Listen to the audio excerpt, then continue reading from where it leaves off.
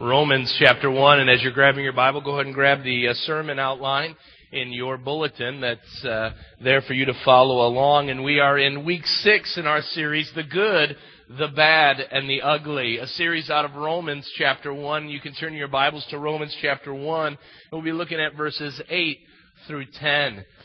When I was younger, I remember it seemed almost every Sunday I would receive a bad report from my Sunday school teacher here at the church to my mom and dad that Tim had screwed up. Tim had said something he shouldn't have. Tim didn't listen. Tim didn't do this or that. And I remember on the car ride home, my mom would always ask the same question, and it was always with the same tone. What were you thinking? And like a good young man, junior higher was usually the time that I was doing all this screwing up. I would say to my parents, I don't know. I don't know what I was thinking. I just did it. Well, one particular day I was particularly bad, and the teacher had talked with my parents and said, Tim got in trouble again in Sunday school, and my mom, again, just on cue, says, what were you thinking? And my father chimes in and says, what motivated you to behave that way? And my brother, before I could answer, the theologian that he is, said, the devil made him do it. And I said, well, that works. I don't have to say I don't know again. And I went with that. I said, yes, the devil made me do it. And that's why I was motivated to misbehave. Well, the question I want to ask you today is not why you misbehave. Hopefully you're not misbehaving too much as an adult. But why do you serve God? Why do you serve God? What motivates you to serve God? Why should we as Christians be serving God? What should be our motivation? We talk a lot about serving our Lord or doing the Lord's work. But the question I want to answer today is, why should we be serving the Lord? What should be our motivation? And what kind of spirit should we have when it comes to serving the Lord? Because motivations are a huge factor in why we do what we do and how we do what we do. If our motives are wrong, then there's a good chance that the outcome will be wrong. But if our motives are right, then there's a good chance that the outcome will be good and wholesome and will be pleasing to God. I want to give you, just right in your outline, I want to give you a handful of bad motivations for serving the Lord. The first one is panic. We serve the Lord out of panic. Now, you're sitting there and you're saying, well, I don't serve the Lord out of panic. There are many people in churches today who are serving the Lord because they say, I don't want to go to hell.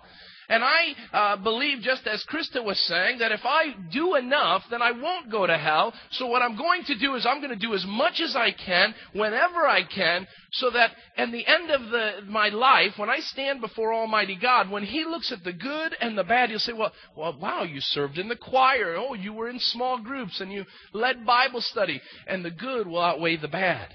And panic is one of our motivations that we have for serving God. Now, there's another one, and that is prestige. There are those that serve God, and they serve God because they want to look holy. They want to look like they are in charge. They want to look like they've got everything all put together. And in serving God, having a position at the church, being on the leadership team at the church, brings a level of prestige. And why I serve God is because it makes me feel good, and it begins to allow me to have a level of prestige that I never thought I could have anywhere else. Another one, of course, is pride. We do that. We serve God. Why? Because it feeds our ego. People come up and say, wow, you do a great job at this, or you're great at that. And that just feeds our ego more and more, that the reason we serve God, the reason we're motivated to serve God, is because it begins to help us build a level of pride in our lives. Another one, we see this a little more subtle, is that of peer pressure. The reason why we serve God is because that's what our friends are doing. Here we are involved in a local church, and it seems like everybody's involved. And if I'm not involved, then I'm going to be the odd man out. So what I'm going to do is I'm going to be in small group because everybody's in small group. I'm going to help in the children's ministry because everybody helps in the children's ministry. I'm going to go to this event or that event because that's what everybody does. And if I want to be in this circle of friends, then it's going to mean that I'm going to have to do some things. So we're motivated by what others are doing in our midst. midst. Another one, number 5, we have is parents. For those that grew up in Christian homes or religious homes, this is a big one. I remember in junior high, knowing that I needed to serve the Lord because that's what Mom and Dad did. And if I wanted to please Mom and Dad, that was important for me to be a part of. Now, my parents never forced me to do that, but their mere obedience to God led me to a place that I needed to obey God. Now, there are some here today. There are some young people here today. They're here not because you want to be here, but you're here because Mom and Dad have forced you to be here. You're involved in youth group. You're involved in different activities because that's what Mom and Dad say you need to do. Others of you, adults even, in fact, some of you are here because Mom and Dad still have a tight hold on you, and you need to be involved in a church. And if you're not involved in a church, then you'll hear about it from your parents. My mother-in-law has a tight rein on her kids, and I have a brother-in-law who is in his late 20s. And she always says, "Did you go to church today? You need to be in church." And what he does, I think it's kind of funny. He goes to the church that my in-laws attend the night before Mass is done, and he goes and gets the bulletin for the week. And he says, "Mom, Dad, I went to church." And I tell him, "You can't do that. That's lying." He says, "Well, maybe I'll go to church and learn that that's no good." That's what we do. Parents move us to be involved in serving God. One final one that we see is that of prophet. Prophet. We serve God because it may pad our pockets. We serve God because it's going to give us some money. It's going to allow us some opportunities. I'm so thankful that in this church, that our staff are not involved in any of the money matters when it comes to the church. And that other people figure out their salaries and their compensations, and that it is a fair compensation, nothing more, nothing less. I heard about a heavy-duty, large ministry that has fallen apart because of a divorce that has happened between the two prominent leaders in the church, a husband and wife team. And the biggest question that the church had was how they were going to break up the assets of the husband and wife because their net worth was near $9 million. And you sit there and say, how do you know whether you're serving the Lord or money? The Bible says we can't serve those two masters. Those are some bad motivations for serving the Lord. What about good ones? What about some good ones? The first one I have for good, write this down, is love. We love God because He first loved us. And out of a result of loving God, God has called us to serve. God has called us to be obedient. So what do? We serve God. That's a good motivation. I serve my wife not because I have to, but because I love her. And out of my love for God, I serve God in the same way. The second one we see is that of gratitude. Now, I'm going to be talking about this in a moment, but let me just hit on it quickly. Gratitude is a motivation. God has given us His Son. God has given us grace. God has given us the gospel of Jesus Christ. God has given us new birth in Christ Jesus. And after all that God has given us, we now have an opportunity to say thank you. How do we say thank you? We say thank you by serving God. We say, Lord, after all that you've done for us, I now present my body, a living sacrifice for you, to say thank you for all that you've done. Have you ever received an unexpected gift before? And all you want to do, all that you want to be a part of is saying thank you to that person for that unexpected gift. And you want to do whatever you can to show your appreciation. Well, that's one of the reasons why we serve, and I would say it's one of the main reasons.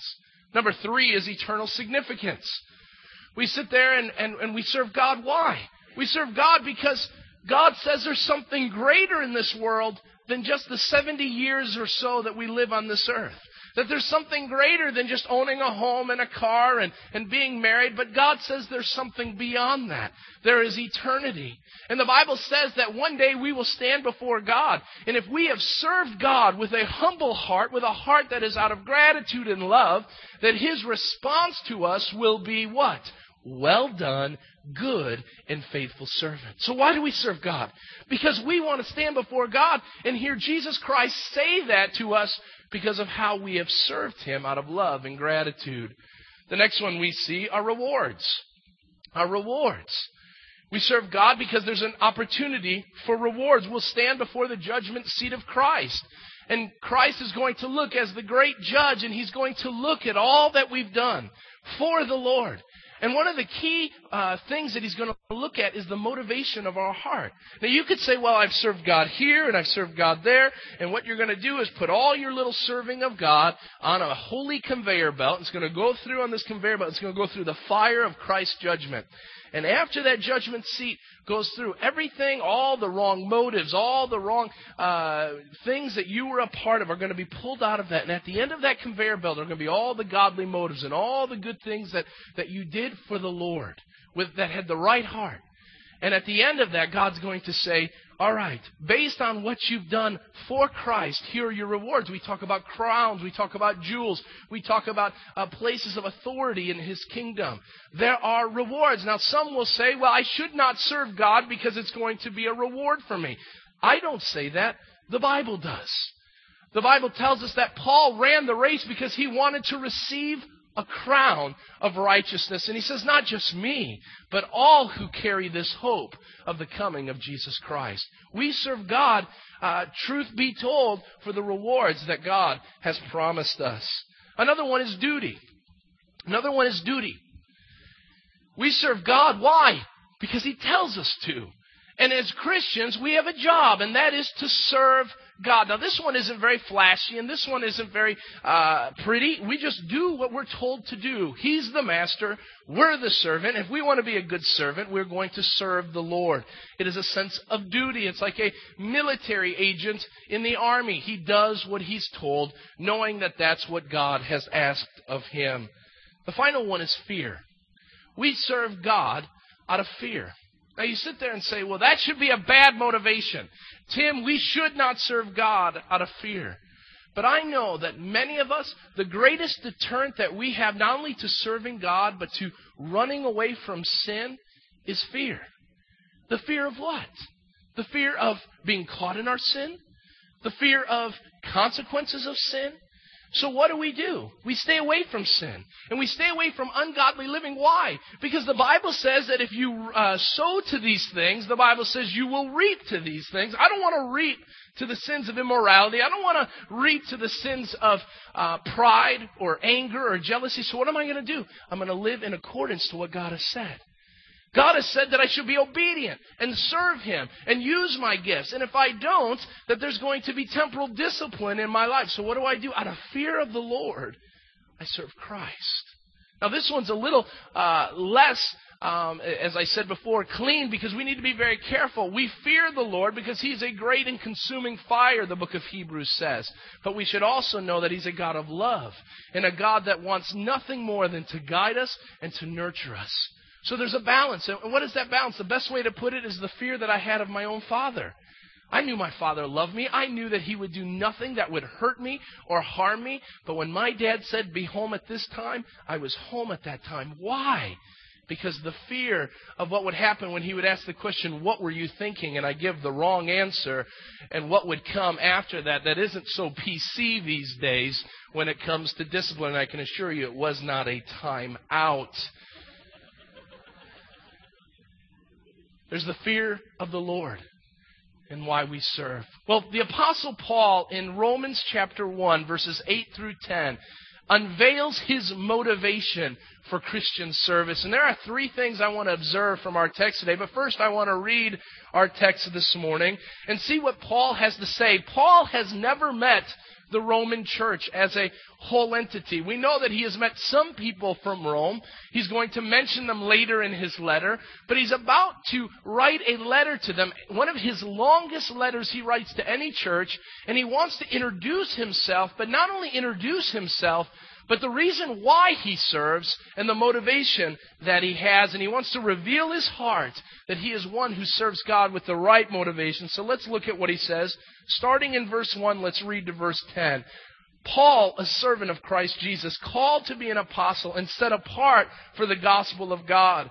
Now this gospel, God promised beforehand through the prophets in the Holy Scriptures regarding His Son, who as to the human nature was a descendant of David, and who through the Spirit of holiness was declared with power to be the Son of God by His resurrection from the dead, Jesus Christ our Lord.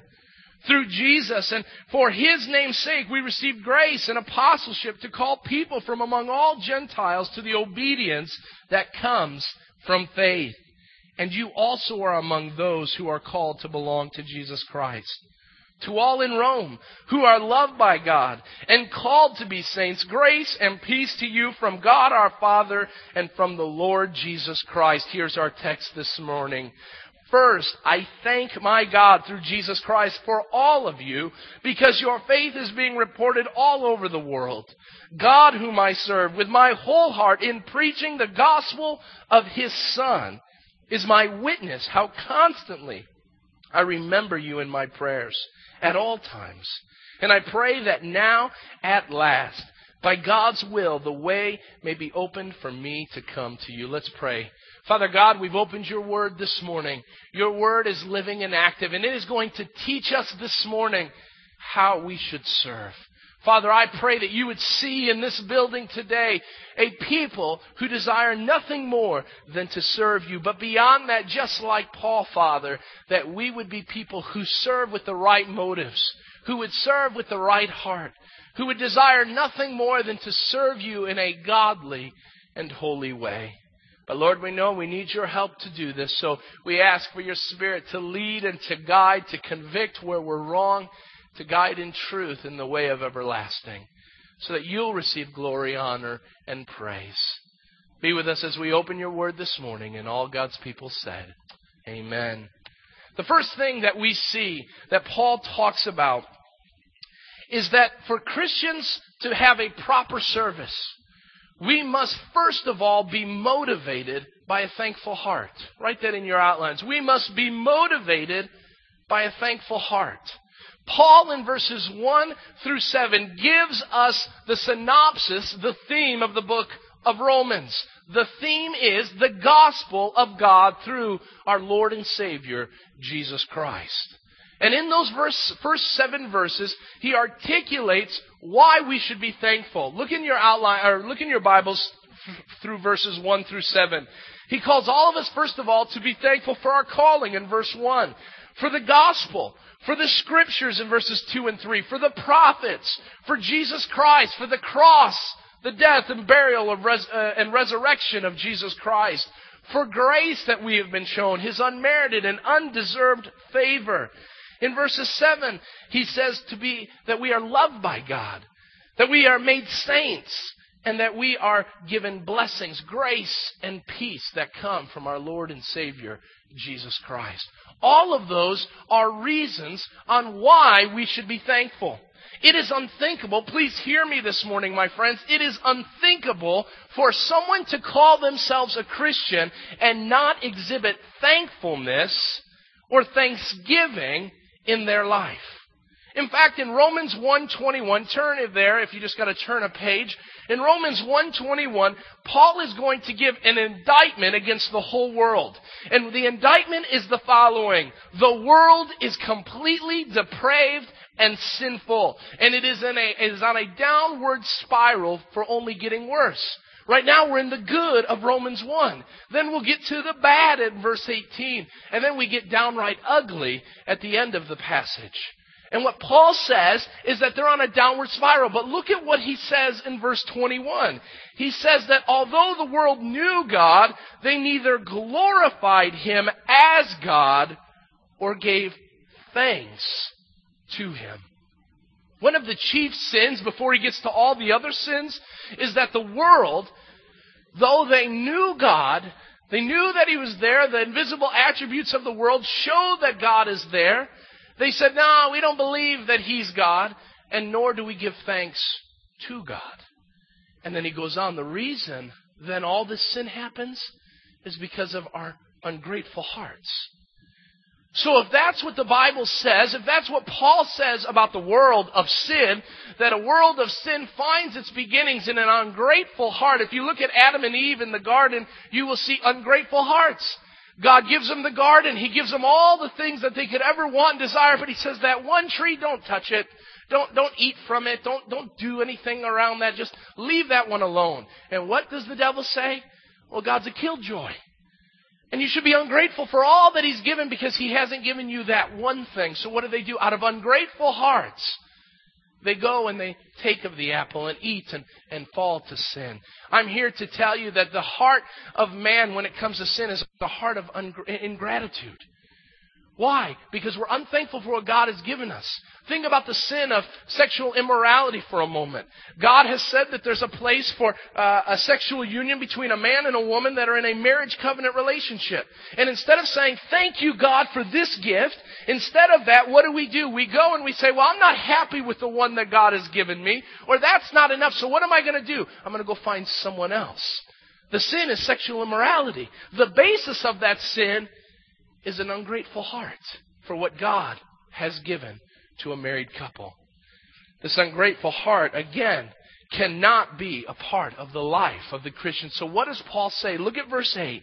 He says our only response is to be thankful. In verse 8 he says, first I thank my God. First, I thank my God. Before we even move from that, we need to understand a couple things. Number one, that this thankful heart, this godly motivation of thanksgiving is crucial to a vibrant faith. It is crucial to a vibrant faith. You show me a person who's ungrateful, and I will show you a Christian who does not have a vibrant faith. You show me a Christian who is thankful for what God has done and is doing in their life, and I will show you one who has a vibrant faith in Christ Jesus. Why? Because if you are ungrateful, then there are a couple sins that are going to come right out of that ungrateful heart. Number one, resentment. Number two, bitterness. Number three, jealousy. If you don't get this thankful heart down, then you are going to battle a whole bunch of other sins. If you're not thankful for what God has given you, you're going to look at everybody else and say, but look at what God's given them. It's easy to look at the world and say, well, why should I follow Christ if my neighbor's got more than I do? If my neighbor's life is better than mine? Unless I look at God and say, God, I don't deserve a thing. And out of that, knowing that you've given me so much, I'm going to be thankful. The Bible tells us that as long as we have a roof over our head and clothes on our back and food to eat, we should be content in all things. This idea of contentment is an idea of having a thankful heart. That it's enough. It's enough for what we need. But we go on and he says, first I thank the Lord. This word first isn't just put there as a way of outline. Paul is saying that this thanksgiving, this thankful heart is first in importance, it is first in place, it is first in order. Paul's saying before we even move on, let's get this thanksgiving thing down first. He explains the theme, the gospel, and he says before I even get started, let me just say thank you. Let me just say thank you. Now, you would say, well, Paul, okay, you say that, things must be going well for you to be that happy, that chipper about things. But look at what we see next. This thankful heart must be present at all times. It must be present at all times or in all circumstances. Now you would say, well, where do you see that in the text? We don't see it in Romans 1. Turn in your Bibles a book back to the book of Acts. Turn to Acts chapter 20. Now, if you were to do a timeline on when these letters were written by Paul, you will know that Paul's letter to the Romans was written on the third missionary journey that Paul has. Now, we know that when Paul writes this, he's in the area of Corinth, and he's on his way to Macedonia, and also to head out for this last journey that he's going to be a part of. And in Acts chapter 20, it gives us an idea of what is going on in Paul's life as he is writing this book of Romans. Look in verse 1 and 3. It speaks about when the uproar had ended in verse 1, Paul sent for his disciples, and after encouraging them, said goodbye, and set out for Macedonia. He traveled through that area, speaking many words of encouragement to come to the people, and finally arrived in Greece, where he stayed for 3 months. Now listen to what it says. Because the Jews made a plot against him, just as he was about to sail for Syria, he decided to go back through Macedonia. Paul is writing the book of Romans at a time that people are wanting to hunt him down and wanting to hurt him, wanting to imprison him. Some even wanted to kill him. And you sit there and you say, how could he be thankful? The Christian is not just to be thankful because things are all going well. Our job as Christians is to be thankful no matter the circumstances. Paul is being hunted. He is a hunted man, and he still is able to say, I thank my God. I thank Him. How are we to do that? We are to do that because we need to understand that our grateful hearts, our lives of gratitude, are not found in the things that we are given in this world. The Bible says that we have been saved by grace. That is enough to be thankful for. The Bible says that we, without Christ, are on our way on a one-way ticket trip to hell. And because of God's grace and His mercy and His love, He pulls us out of that. And He says, you don't have to have condemnation. You don't have to experience my wrath, but you can experience my goodness, my grace. And if we don't get anything else, we should all still be grateful. There's a lifetime of thanksgiving in that, just in the gospel. And Paul says, I'm being hunted.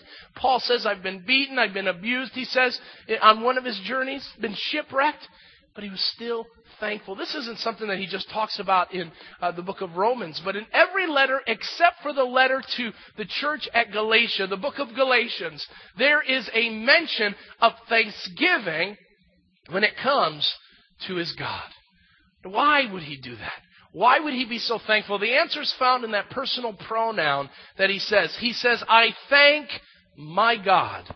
Do you know that no pagan in that day would have ever used that as a personal pronoun for their God? They would have said, well, I thank the sun god that he hasn't destroyed us. I thank the corn god. I thank the rain god. But I would never call them my God. Do you know that Jews in that day would never, it would be blasphemy to call God your God. And yet that's what Paul does. Why is Paul thankful? Because Paul understood that God is not this abstract deity, but he knows that God is his Lord, his Savior, and his friend. Later in the text, or later in the book of Romans, we see that we can cry out to God and say to God the Father, Abba, Abba, which means Daddy, Daddy. Why is Paul thankful? Because of his relationship that he has with God the Father through Jesus Christ. That's why he says, I thank my God. Now look at what he says next. Through Jesus Christ. Now it must be not only seen in all circumstances, but we see it must be centered on the right person. You know, if I was to have us talk before we even got to our text today and talk about why you're thankful, we would talk about our family.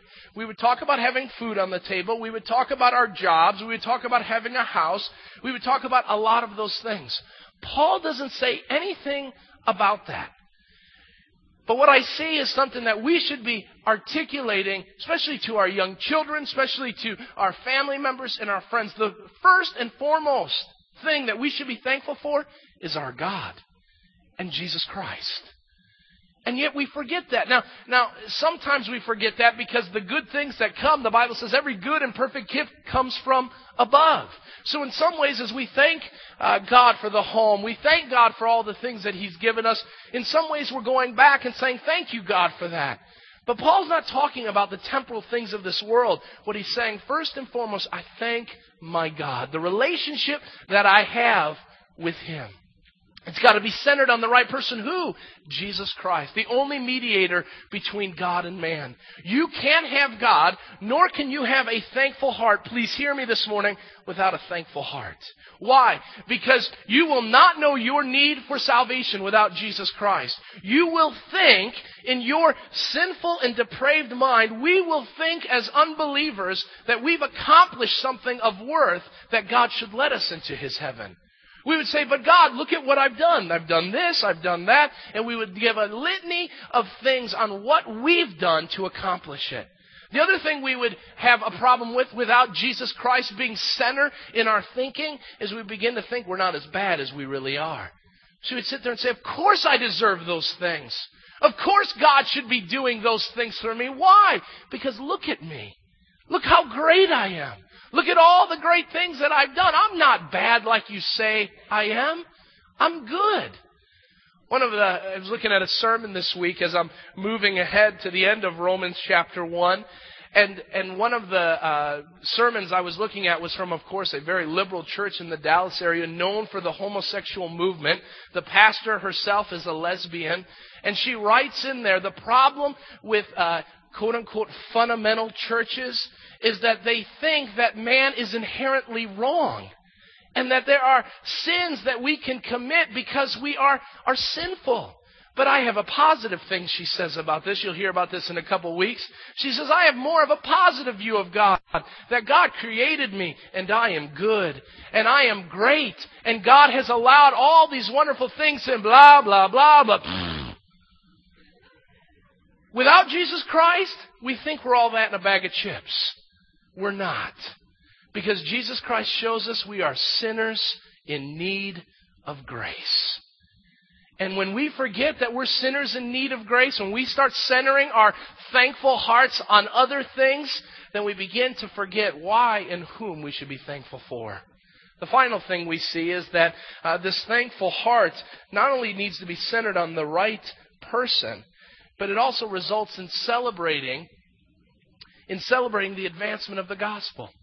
We see an advancement taking place, and there's a celebration. Look at what Paul thanks God for. He says, God, I thank you because of the Romans' faith. He says, I thank God through Jesus Christ because your faith is being reported all over the world. Now, please hear me. Paul doesn't say, I thank the Romans. Thank you, thank you, thank you. You're doing a good job. Keep up the good work. He doesn't say that. Nor does he say, Lord, I'm thankful for my ministry that I'm going to have to the Romans so that they can continue to fight the good fight. He doesn't say that either. He says, I thank my God through Jesus Christ. Now, why does he do that? Please hear me. Our advancement of the gospel message is not on us. It is not about us.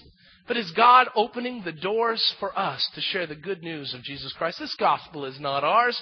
It is God's gospel. And what Paul is thanking God for is he's saying, God, I thank you for first of all, winning these Romans to your Son. Second of all, I thank you for giving them the ability to go and spread the good news of Jesus Christ. Thirdly, he says, not only do I thank you for giving them salvation and also giving them the gospel, but Lord, I thank you for the opportunities that you've given them, the open doors all across the known regions to share the good news with Jesus Christ. This term all throughout the world is not the whole globe, of course, because we know that at that point that hadn't taken place. But what Paul is saying is the known world. The Roman Empire had heard the good news of Jesus Christ. When was the last time you were thankful? Not just for the things of this world, but you were thankful because you knew that your church or the people within your church or your small group were sharing the good news with others. I couldn't have asked for a better preface with Krista's baptism testimony today, where she sits there and she says, I'm saved. I'm here today because some people opened their doors and allowed their faith to be reported so that I could hear about it. Praise the Lord. I thank God for that small group. I don't thank that small group per se. I thank God for that small group. Because he took sinners and he changed them and he gave them a message to send so that when Krista walked into that small group, she would receive the gospel of Jesus Christ. Because just like that group of sinners, she too was a sinner in need of grace. You know, I'm so thankful for what God is doing in our midst. A couple weeks ago, we were getting ready. We weren't sure we were going to have this barn bash that we're going to be having next week. And we went to talk with the elementary school here in town about using the gymnasium and the cafeteria. And I had an appointment with the principal and the associate principal.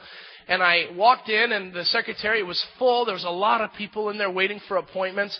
And she said, can I help you? And I said, yes, I'm here to meet with so-and-so and so-and-so. And she says, well, who are you? I said, I'm Tim Badal. I'm from Village Bible Church. God is my witness, as Paul says in our text today. This is not a lie. As soon as I said the words Village Bible Church, it was as if there was a competition for people to speak of good praises that they're hearing about this place. And you know what they didn't say? They didn't say, wow, what a big building you're putting up there. When's that going to be done? I heard, do you know, so-and-so, their neighbor told them about Village. And they've been helping them in their divorce, in their marriage and issues of divorce that they're struggling with. And I was able to share that with the person that I heard that from. And what an encouragement to go and be able to tell someone that. And I've heard of other ministries and other things that are going on that they would begin to speak about. You're doing good things there. This is what the pagans were saying of us. You're doing good things. Keep up the good work. And I sit there and say, praise be to God. The faith of this church is being reported. Maybe not all around the world yet. But where do you start? Sugar Grove. But the wonderful thing is we don't stop in Sugar Grove. A couple months ago, Ray Pritchard was here, and he finishes up his message, and he's here, and he has a great time. And I remember as he was walking out, he says, this is a wonderful place, and God bless you and the ministry that's going on here. And then the next day, I'm on the website, and of course, being involved with his ministry, I was on his website, and I see the heading of his blog is Village Bible Church. And for 4 paragraphs, this nationally renowned speaker and pastor speaks about all the wonderful things he saw going on at Village Bible Church. And you know what he spoke about? Much of it was the excitement that we have about our faith. And you know what I thought about? That didn't just go to Sugar Grove. That didn't go just to America, but that went to the uttermost parts of the world. And you know, when we give to our missionaries and we send missionaries out to the far-off lands, you know what we are doing? The same thing that Paul was commending God for through the life of the Romans. He says, thanks be to God. Why? Because Village Bible Church has sent people from themselves to go and spread the good news of Jesus Christ. So when Gary and Jamie Boniface lead someone to the Lord, they say, well, how are you here? Gary and Jamie can say, because there's a place called Village Bible Church who supports us in the gospel ministry. When Jonathan Schuster leads someone to the Lord, he will speak about a place called Sugar Grove in a far-off place like Ireland and say, it is because of Sugar Grove that I am here spreading the good news. And we have them in Thailand, in Africa, Guatemala. We have them all over the place. Why? Because our faith is being reported all over the world. So what do I say to that? Keep it up. Don't stop.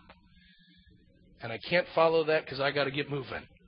We got to move on. Point number 2 this morning. We can't just be motivated by a thankful heart. There's a second thing we must be involved in, and that is that a life of service when it comes to God is manifested. It is manifested through carrying out our God-given task. What that means is we can't all sit around singing Kumbaya around a campfire saying, thanks be to God, He's taking care of us, He's done all these wonderful things for us, la, la, la, la, la, and never get to the job of doing something about it. There's a lot of people who say, you know, my Christianity is all about just going to church, and I don't do much more beyond that. Why? Because I just want to say thank you to God. I just want to worship Him. How do we say thank you? Remember what I said? We say thank you by serving God. Now, Paul says in verse 9, he moves on in our text this morning, and he says in verse 9, he tells us, God whom I serve. This word serve is the Greek word laturo. Laturo, and it's translated in 2 different ways in the NIV. It's translated, first of all, to serve. He says, God whom I serve. But another place, he speaks about the same word laturo, which literally means to worship. I think that's kind of ironic, to be honest with you. Not really ironic, because there's no ironies with God. But I think that it's kind of funny how God has allowed that to come together. A Christian who calls themselves that name must involve 2 things: worshiping God and serving God. And there are some in our midst today whom I love and whom I desire nothing more than them to move on just from worshiping God to serving God. And how do you do that? I say the first and most easy way to get a part of that is through the local church. Now you may say, well, I serve in a lot of other ways. That's good. The change agent that God has given for the world is the local church. And your opportunity to serve in this place is a picture. It is manifesting the worship that you sing about and that you praise God about and say amen about on Sunday is that same spirit that moves you to serve. Paul says, God whom I serve. Now look at what kind of service is involved. It involves a passionate commitment. This isn't just something we do. This is why we have to be careful that duty and fear don't become our primary motivations for serving God. They can be secondary. They can't be primary. Love and gratitude and eternal significance should be those that are above that. There should be a passionate commitment. Look at what Paul says. He says, I serve the Lord with my whole heart. With my whole heart. This term, my whole heart, is a term that is all-encompassing. It means that this service that he has isn't just a hobby. It isn't just his Sunday thing to do before the Bears play. This isn't it. This is everything about him. This isn't his hobby. It is all that he has. Every aspect of his life surrounds God whom he serves. Now let me ask you this question, and it's a question that I had to ask myself this week. Do I serve God with that kind of passion? Do I serve God and it is an all-encompassing service to Him where I sit there and I say, God, your ministry is my life. And I'm not just talking to the full-time staff members here. I'm talking about every one of us who calls ourselves Christians. We may have another occupation. We may have other responsibilities, but that the overarching thing in our lives is that we are serving God. So as we're parents, we're serving God. As we're employees, we're serving God. As we're friends and neighbors, we're serving God. Every aspect of our life involves serving God. It's all encompassing. We do it with our whole heart. The other idea of this whole heart phrase is that it means that He will not stop until the job is done. I don't want to use this illustration as a joke. I'm not trying to. But I was so thankful this last week. I was listening to Sports Talk, and the Cubs general manager was on this last week. And the guy said, you know, what are you going to do about Cubs Nation? Because they're just happy they got to the playoffs. And you know what Jim Hendry said as a Cub fan? It warms my heart. He said, it's not good enough. It's not good enough until we've got a ring on our finger and a trophy in our hands. You know what? That's the kind of thing I want to hear from my sports team. But greater than that, I want to hear that from the Christians around me. It's not enough just to be saved. It's not enough just to make sure my family is saved. I am not going to stop what I am doing. I'm not going to stop serving Christ until it is done or God has called me home. That's the kind of passion that Paul has when he says, with my whole heart. And that's how we need to be serving Christ in this place.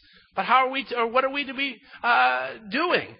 We are to preach Christ. Look at what he says next. He says his gospel ministry isn't to make his name known, nor is it to pat his pockets. It's not even to be look prestigious.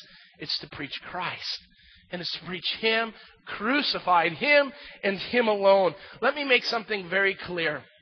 He would say, Tim, that's an important thing for you to hear. You preach the Word, and he uses the word preach Christ. That's what you're supposed to be doing. I'm here to contend that whatever you do in your Christian service, the end result of your life is to preach Christ. For those that are in the other room holding babies, their job is to show the love of Christ. Why?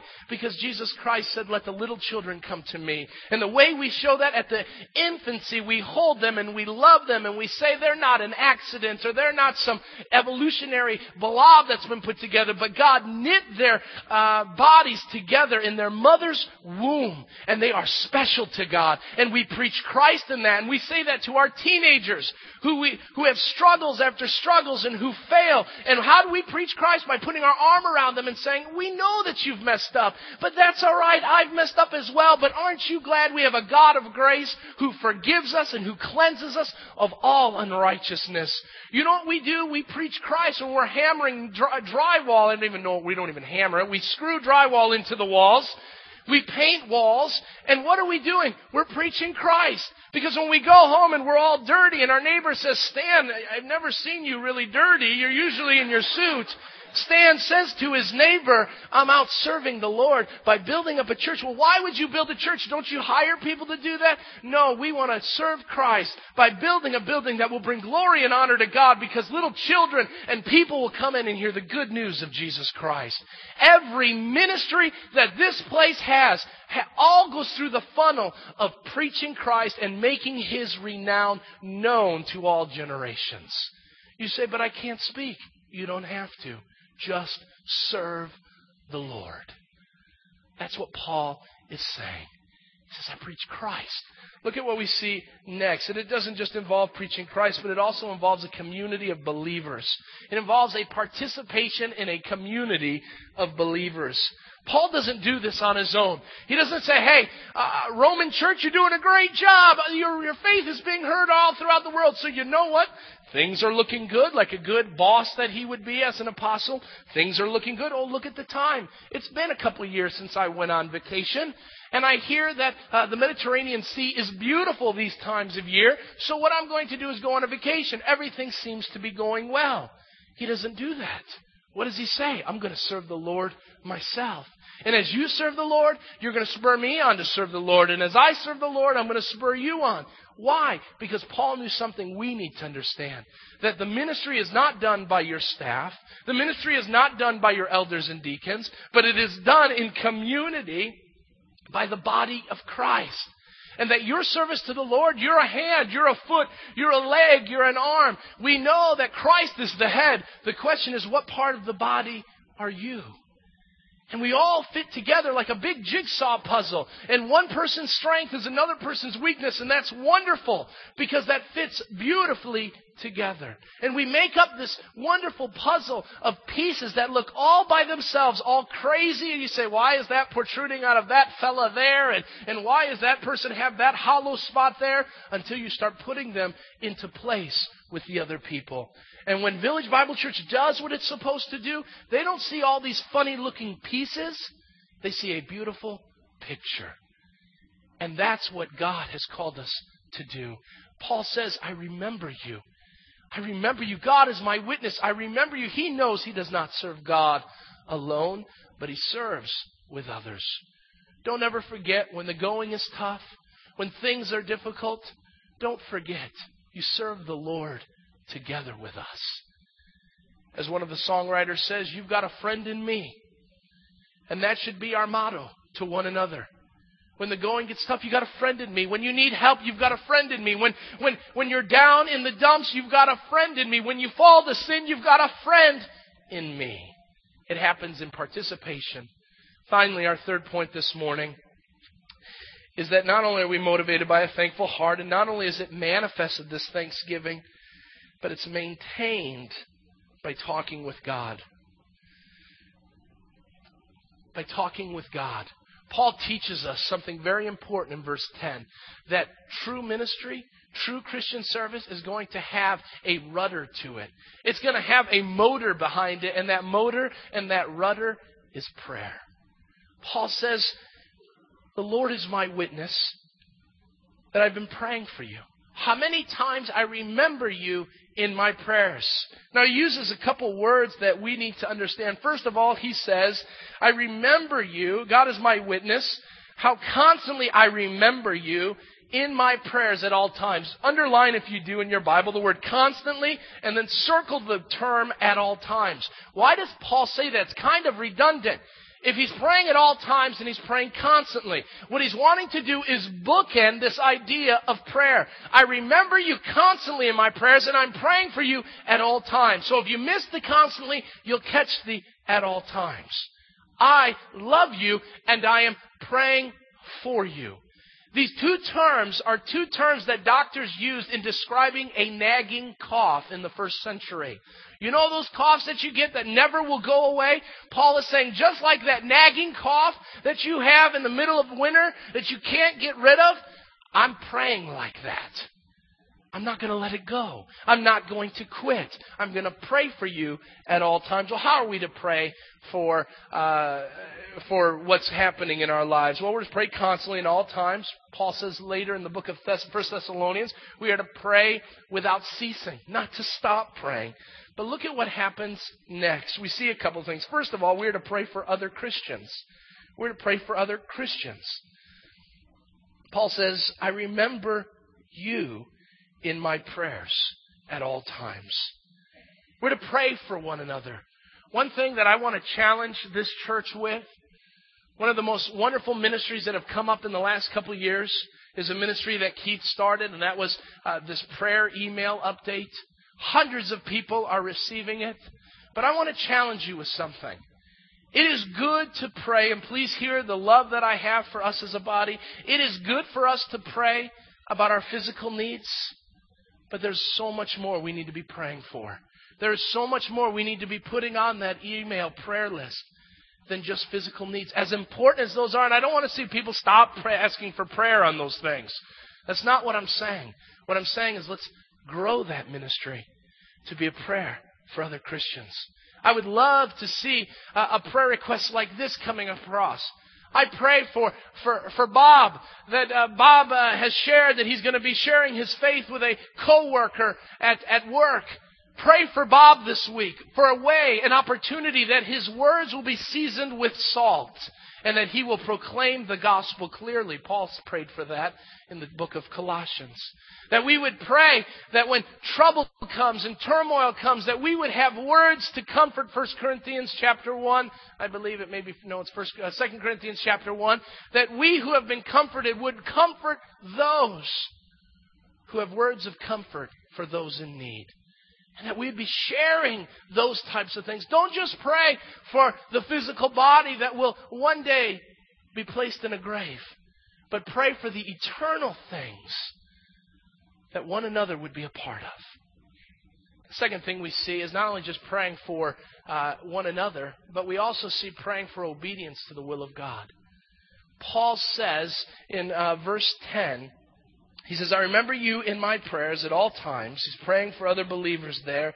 And then he says that a way would be opened by the will of God to come and visit you. Paul wanted to go to Rome. He wants to visit Rome. He wants to see them. He doesn't want to do it for a vacation. He wants to do it so he can have an opportunity to meet them, to love them, to motivate them, to encourage them, to affirm them, to take care of them. That's a good reason to want to go to Rome. But Paul says, for some reason I haven't been able to get there. And I'm praying that God, by the will of God, that He'll allow me to make that trek to that. Let me just share this very quickly with you. There are some here today who for some reason or another find themselves at a brick wall this morning.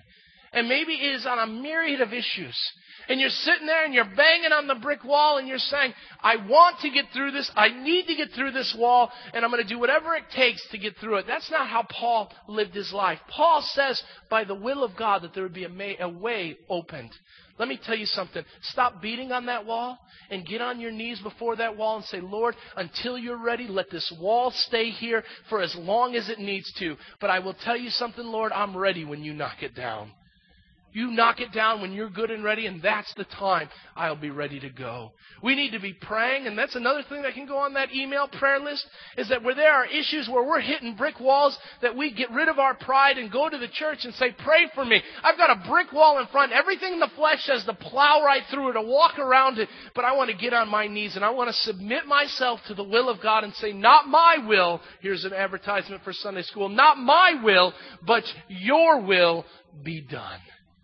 And that needs to be our submission and obedience to the will of God. Paul says that He would make a way. Why does He need to make a way? For greater opportunities of ministry. Why does He want to go to Rome? He wants to go to Rome so that He can spread the good news of Jesus Christ. Another thing to put on our email list as we pray for one another, as we pray for obedience of the people of God, we pray that God would open doors for people. Paul prayed in one of his letters that God would open the door for the gospel message to be laid out. I would ask that you would begin to think about who you need to have an open door to. Is it your neighbor? Is it your friend? Is it your wife or your husband? Is it your child? Is it a grandparent or a parent? Who is it that there needs to be an open door to? You obey the will of God and you say, God, open the door when you're good and ready, because I'm ready to proclaim the gospel of Jesus Christ when that wall comes tumbling down. That's how we should be praying. And we should be doing that by bookending it at all times and constantly. Let us be known as a church not just for the great things that God enables us to do, but an utter dependence on that God that says, without you, God, Village Bible Church, Tim Badal, the people in this place can do nothing without the power of Almighty God. Let us pray to that end. And let us always be motivated with a heart of thanksgiving and love that says, God, if it weren't for you, I would never be able to serve. And when you begin to serve like that, Paul tells us that we won't be ashamed of the gospel, that we will be able to freely speak the word of God. And not only that, but God will give us opportunity after opportunity after opportunity to serve the Lord. Let's pray. Father God, we come before you and we thank you for your word this morning. And Father, I pray for those today who've been serving the Lord with wrong motives. Father, convict their hearts this morning, that they would know that it's not the end, and that there's an opportunity to serve out of gratitude and love for all that you've done for us.